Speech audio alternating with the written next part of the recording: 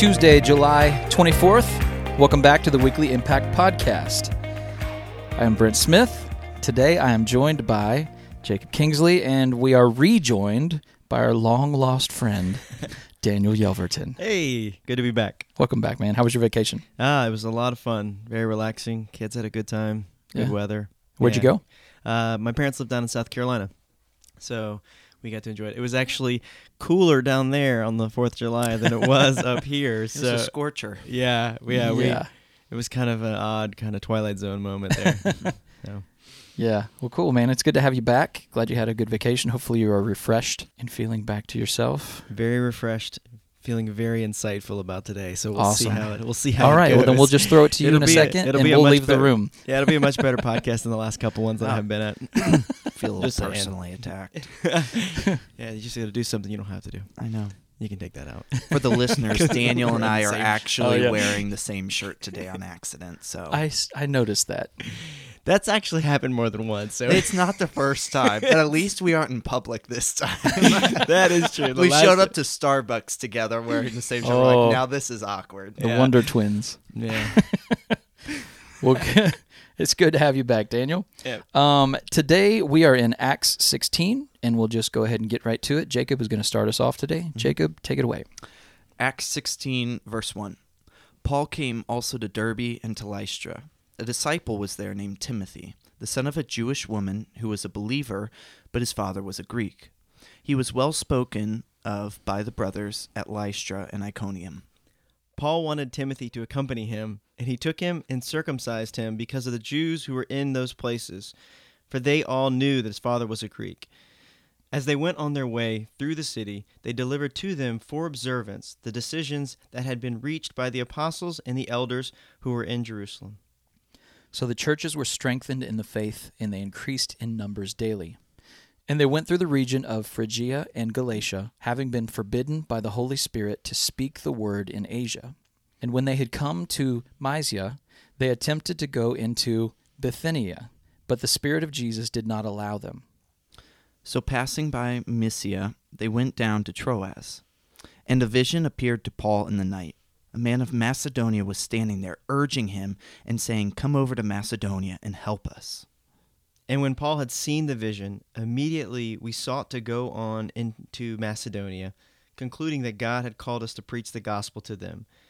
So setting sail from Troas, we made a direct voyage to Samothrace, and the following day to Neapolis. And from there to Philippi, which is a leading city of the district of Macedonia and a Roman colony. We remained in this city some days. And on the Sabbath day, we went outside the gate to the riverside, where we supposed there was a place of prayer, and we sat down and spoke to the women who had come together. One who heard us was a woman named Lydia, from the city of Thyatira, a seller of purple goods, who was a worshiper of God. The Lord opened her heart to pay attention to what was said by Paul. And after she was baptized, and her household as well, she urged us, saying, "If you have judged me to be faithful to the Lord, come to my house and stay." And she prevailed upon us. As we were going to the place of prayer, we were met by a slave girl who had a spirit of divination, and brought her owners much gain by fortune-telling. She followed Paul and us, crying out, "These men are servants of the Most High God, who proclaim to you the way of salvation." And this she kept doing for many days. Paul, having become greatly annoyed, turned and said to the Spirit, "I command you in the name of Jesus Christ to come out of her." And it came out that very hour. But when her owners saw that their hope of gain was gone, they seized Paul and Silas and dragged them into the marketplace before the rulers. And when they had brought them to the magistrates, they said, "These men are Jews, and they are disturbing our city. They advocate customs that are not lawful for us as Romans to accept or to practice." The crowd joined in attacking them, and the magistrates tore the garments off them and gave orders to beat them with rods. And when they had inflicted many blows upon them, they threw them into prison, ordering the jailer to keep them safely. Having received this order, he put them into the inner prison and fastened their feet in the stocks. About midnight, Paul and Silas were praying and singing hymns to God, and the prisoners were listening to them. And suddenly there was a great earthquake, so that the foundations of the prison were shaken. And immediately all the doors were opened and everyone's bonds were unfastened. When the jailer woke and saw that the prison doors were open, he drew his sword and was about to kill himself, supposing that the prisoners had escaped. But Paul cried with a loud voice, "Do not harm yourself, for we are all here." And the jailer called for lights and rushed in and trembled with fear. He fell down before Paul and Silas. Then he brought them out and said, "Sirs, what must I do to be saved?" And they said, "Believe in the Lord Jesus, and you will be saved, you and your household." And they spoke the word of the Lord to him and all who were in his house. And he took them the same hour of the night and washed their wounds, and he was baptized at once, he and all his family. Then he brought them up into his house and set food before them. And he rejoiced along with his entire household that he had believed in God. But when it was the day, the magistrate sent for the police, saying, "Let those men go." And the jailer reported these words to Paul, saying, "The magistrates have sent to let you go. Therefore come out now and go in peace." But Paul said to them, "They have beaten us publicly, uncondemned men who are Roman citizens, and have thrown us into prison. And do they now throw us out secretly? No, let them come themselves and take us out." The police reported these words to the magistrates, and they were afraid when they heard that they were Roman citizens. So they came and apologized to them, and they took them out and asked them to leave the city. So they went out of the prison and visited Lydia. And when they had seen the brothers, they encouraged them and departed. So that was a bit wordy, I will say. It was a little bit hard to read at times. I felt very much like I was doing this sometimes. But there's a lot of stuff in that chapter that we just read.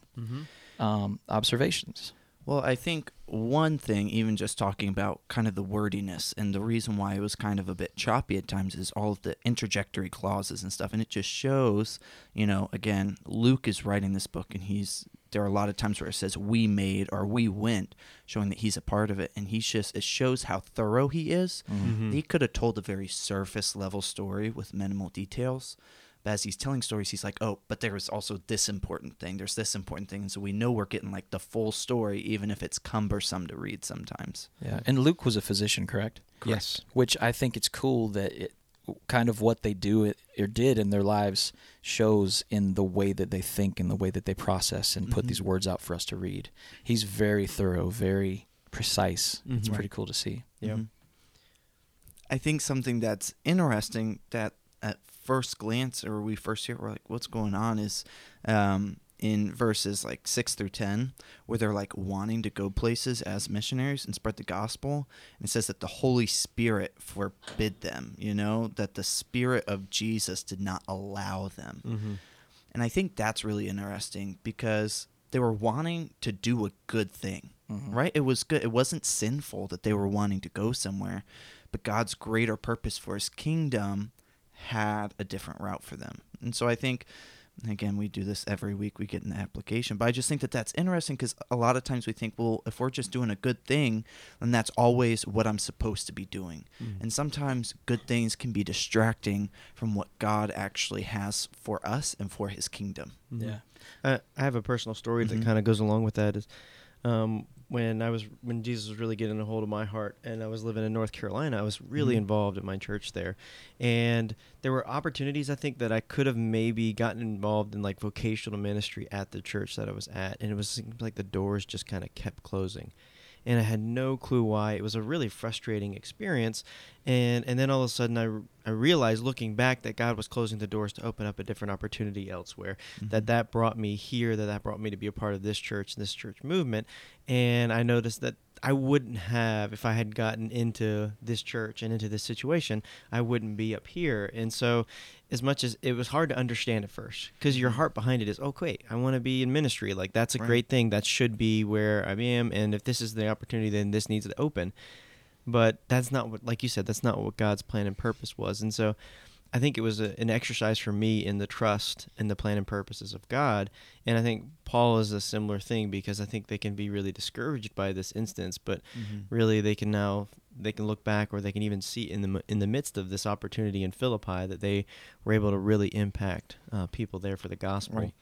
Yeah, and I like the that you went into that to explain, because my question was going to be, what does it look like for the Holy Spirit to forbid you to do something? Because I've had those same experiences where doors are shut, opportunities that were there all of a sudden aren't there anymore, and I always take that more of like a leading from God, like, okay, I'm letting you know gently that this isn't what I want you to do. But when they use the word forbid, I took it more as like it was very clear, like, no, you are Right. not to go do this, like firm, So, and I've never had that in my life before. Usually I'm wishing that would happen, Right. because usually I'm praying and seeking for what God and the Holy Spirit does want me to do.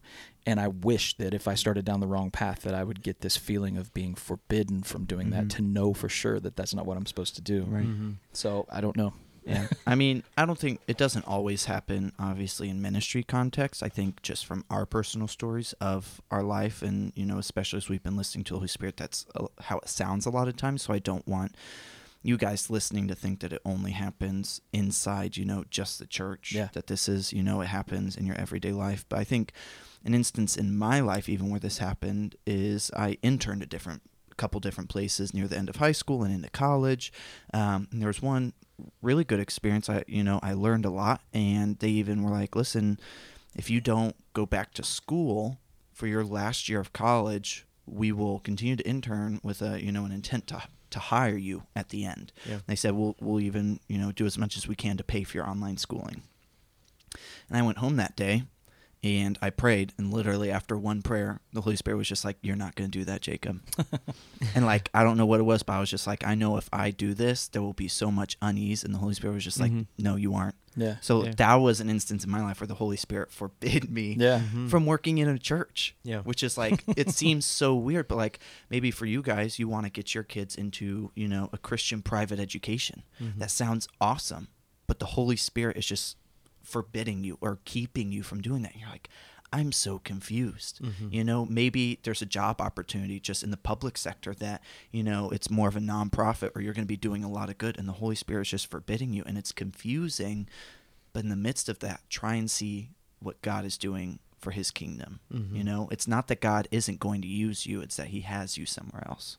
Yeah, and I think that's the part that it's really important to drive home to people, is that God's plan is what his plan is for you. And just because things might pop up that seem like they're the right thing, that doesn't mean that taking that opportunity would lead you to your ultimate goal of where he's taking you. And that's why it's so important to pray and listen and be obedient. Because it's hard too, if you hear that forbid, you could have still taken that job. Yeah. Daniel, you still could have tried to find a way, stuck around at that church and tried to find a way for these doors that were closing, wait for one to open. Yeah. But I think the hardest part is hearing that and then being obedient and turning away from something that you would personally love to have. And I think that's that's somewhere where it's important to get, Right. And I think it's a trust thing in a lot of ways, because I think that you have to trust in the promises of God, that he's great plans in store for those who love him. And sometimes it doesn't look like that for us in the present moment. It doesn't look like a good plan. Right. Yeah, we can see what's around us, and we can be like, this is not a good plan, God. Why am I in this? Why am I still in this situation? Why am I stuck here? Why is this door shutting? But hindsight, we can always see his faithfulness. We can always see that we can trust God no matter what. And so in those instances, it's very difficult to trust God in that moment, but he's got a perfect track record. Right. And so I think that can be so comforting to have that always kind of behind us and always around us, especially when the situation confuses us and we don't understand why God is preventing us or preventing something from happening in our lives. Yeah. And I think maybe we don't, get the full story of if, Paul and Timothy were extremely confused. And, they question, they're like, why aren't we supposed to go there, right? Because when they talk about Asia in here, they aren't talking about China and Japan. They're talking more of just the far east of the Middle West, or not the Middle West, the far east of the Middle East, and going into Turkey and into that area. But you think if they had gone and then it continued to spread, history shows that Asia, as we think of it now, wasn't really brought the gospel until around like Marco Polo. Like it was a long time. Yeah. And so even now we go, God, why did you stop them? There are so many people that could have heard that. And I think sometimes when the Holy Spirit forbids us to do things. When there are good things that we just aren't supposed to be a part of, we can look for the answer, right? And we don't hear that God gives them the answer. He just shows them where he's going to have them next. I think one thing that's interesting, so think about Luke as the one that's documenting all these things that's going on with Paul and his meticulous nature and that how he's documenting things as we talked about earlier. And I think it's interesting, any of the stories that kind of come to light, because you know that with Paul experiencing the Holy Spirit and all the amazing things that were happening, there's so much that I'm sure that Luke could have documented. So why document some of these instances in Philippi? And I think it's really interesting to see the three people that come to know Jesus or that are saved in Philippi are three totally different demographics, different types of people of different walks of life. And I think it kind of it shows a little bit about evangelism for us here, because we see there is Lydia, who is affluent. She is really wealthy. If she's I guess a seller of purple, that would mean she would be a really, really wealthy merchant. Lots of influence. Still being a woman in society, that would be a hindrance. And then you have a slave girl who has no rights at all, being extorted by her master and basically just in total bondage. And then you basically have an enemy to them, the jailer, who would be kind of like a hardened war veteran. Most jailers would have been guys that had already served, Rome for a while. This is kind of their retirement plan, which may or may not be something that they really wanted to do anyways. But all these instances, you have people of so many different walks of life, so many different encounters, and the Holy Spirit is using each one of them to bring them to know Jesus in different ways. Like one is with a prayer meeting, so that's the conventional way that we think people would get to know Jesus. All right, they come to church and they get to know Jesus. That's it. Wow. That's the prayer meeting. That's the only way to get people to get to know Jesus. And then you have one where you're walking about and you're seeing somebody in bondage. That they saw somebody that was in chains and they did something about it. And because of that, it was amazing.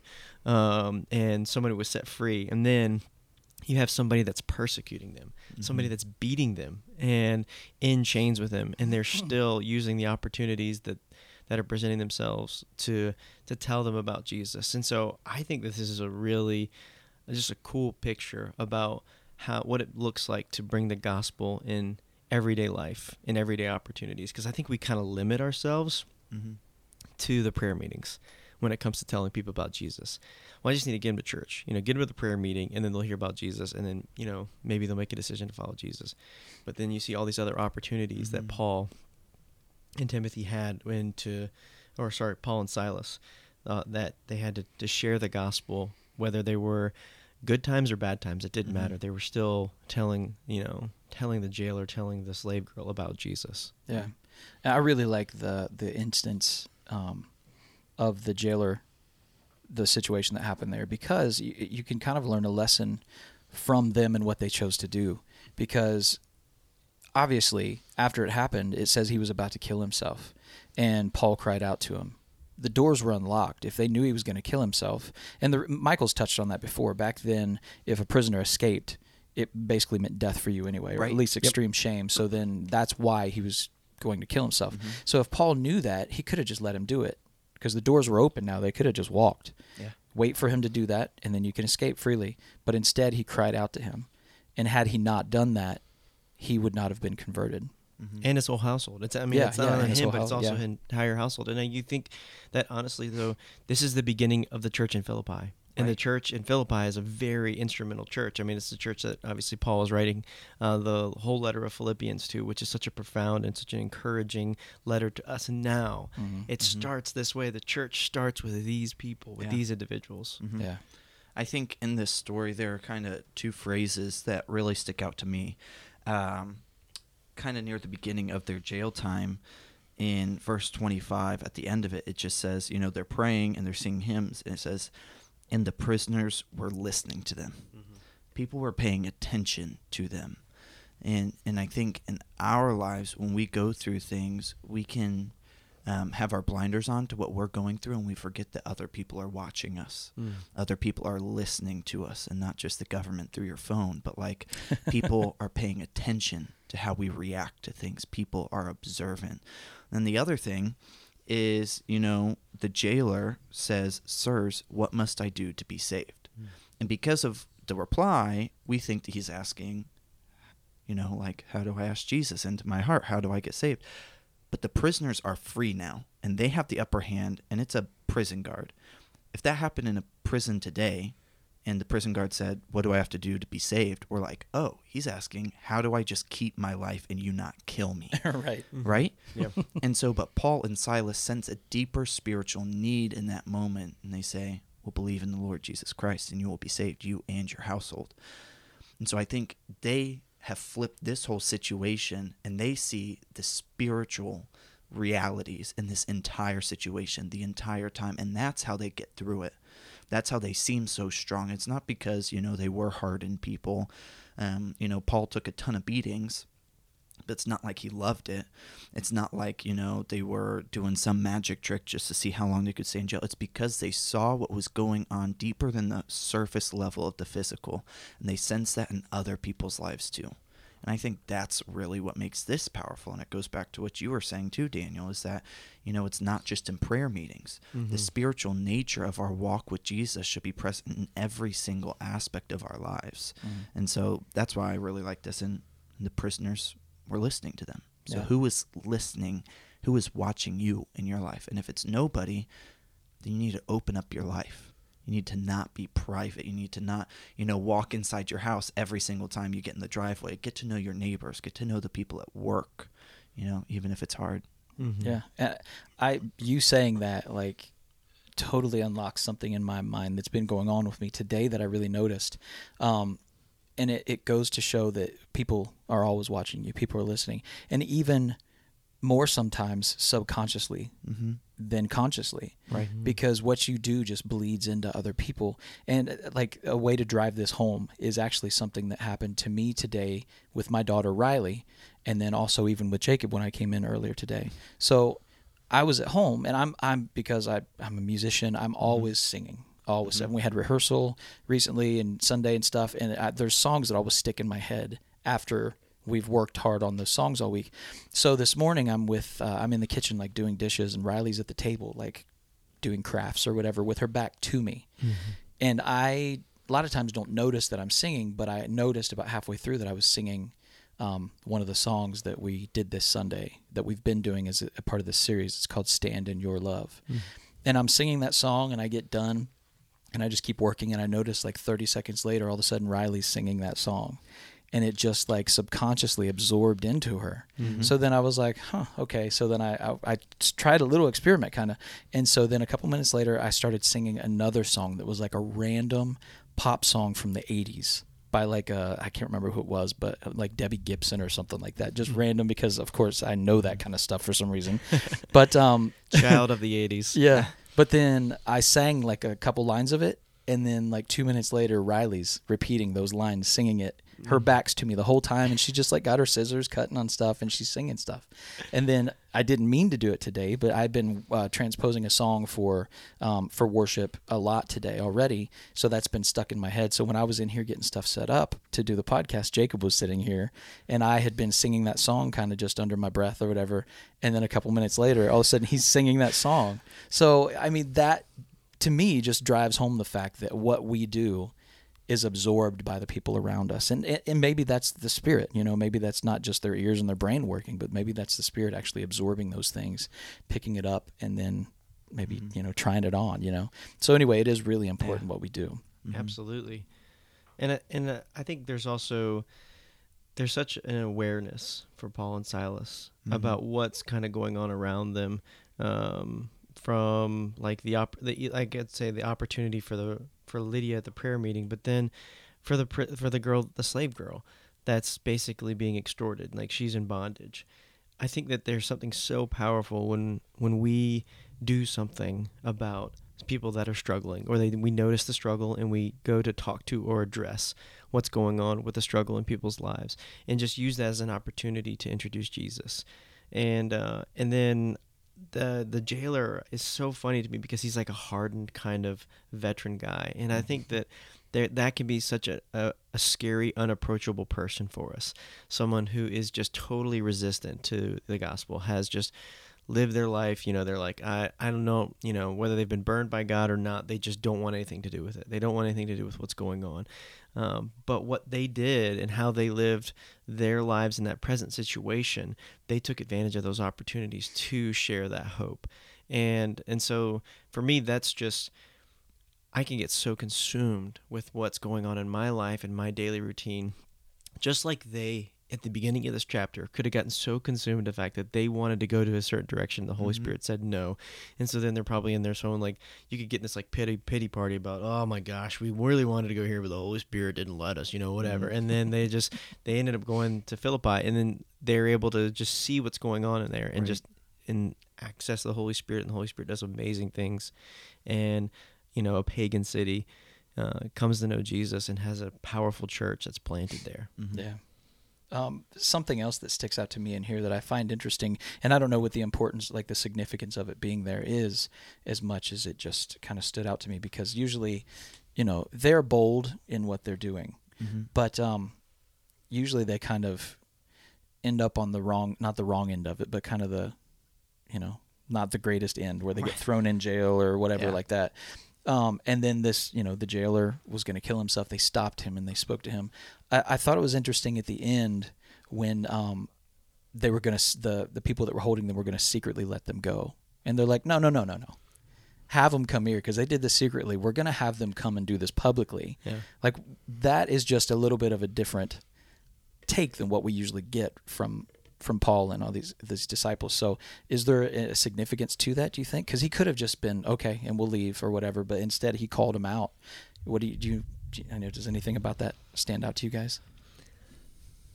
I mean, the first thing that I initially thought of is the fact that we find out about Paul's Roman citizenship. I don't know if we found out about that before then, but that becomes a very significant piece in Paul's ministry, because that's what ends up propelling him to Rome and to speak before Agrippa and Felix and different things like that. So I don't know if, like, I'm not looking back at the rest of Acts, so I don't know if that's been introduced yet, but I think that's a very significant part of the story that eventually gets him all the way to Rome and to Caesar.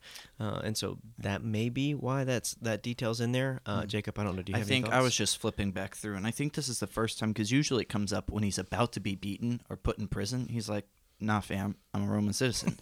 And so I think this is the first time that it's mentioned, at least in Acts, in Luke's account of it all. And so I think it does...